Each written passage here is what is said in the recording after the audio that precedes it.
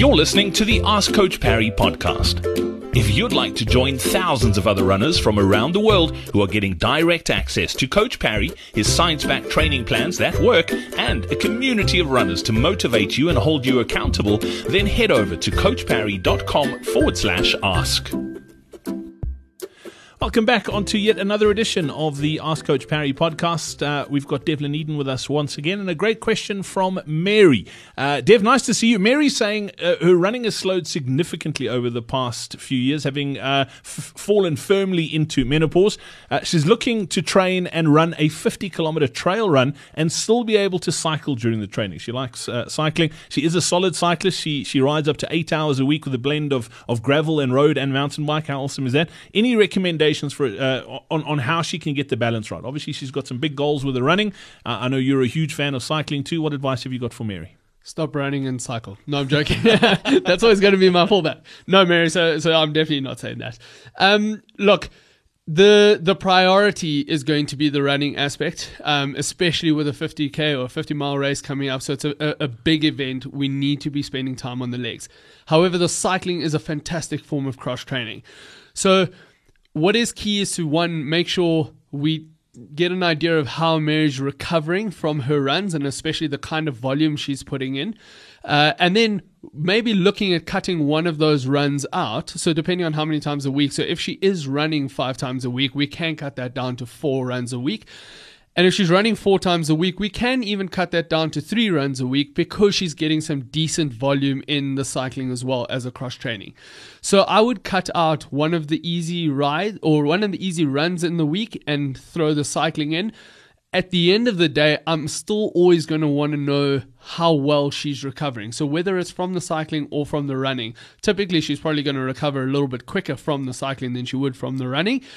But we need to make sure that cycling, running, and hopefully some strength training in, we're not overloading. So firstly, let's start playing around with adding an extra cycle in the week. That sounds like she's really keen on that, and we obviously don't want to get rid of that. I mean, as I mentioned, really good form of cross training, but I'm always going to just want to know how well are you recovering from those sessions, and if it means I need to cut back on the cycling slightly just to get through this race, because this is going to be priority. From there, we look at then restructuring things to add more cycling in because of the passion for cycling. So it becomes, where is the priority firstly, and then how can we cut back slightly on the running to accommodate that in as well. Dev, on that too, how important is the pace you're doing your runs at? Obviously, a 50-kilometer trail run, the intensity is way different to a 5 or a 10K race that you might be training for. That's also key. Obviously, the recovery is important, and making sure that you're running your easy and long runs, particularly easy enough and super easy. Yeah, 100%. And so you've touched on easy or super easy. So that's going to be key. Pace. If you're on the right plan, the pace should be easy in your easy runs. However, when we start talking trail running, depending on the terrain, depending on the elevation or undulation of that route as well, the default always needs to be perceived effort. So if it means you need to slow those paces down slightly to still feel easy enough, that is absolutely vital.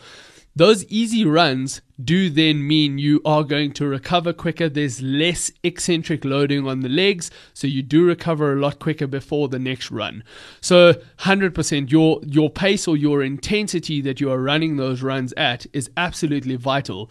But just to add to that, when we're talking trail running specifically, and as I mentioned with terrains or undulations and technical routes especially, that is where the strength training becomes absolutely vital.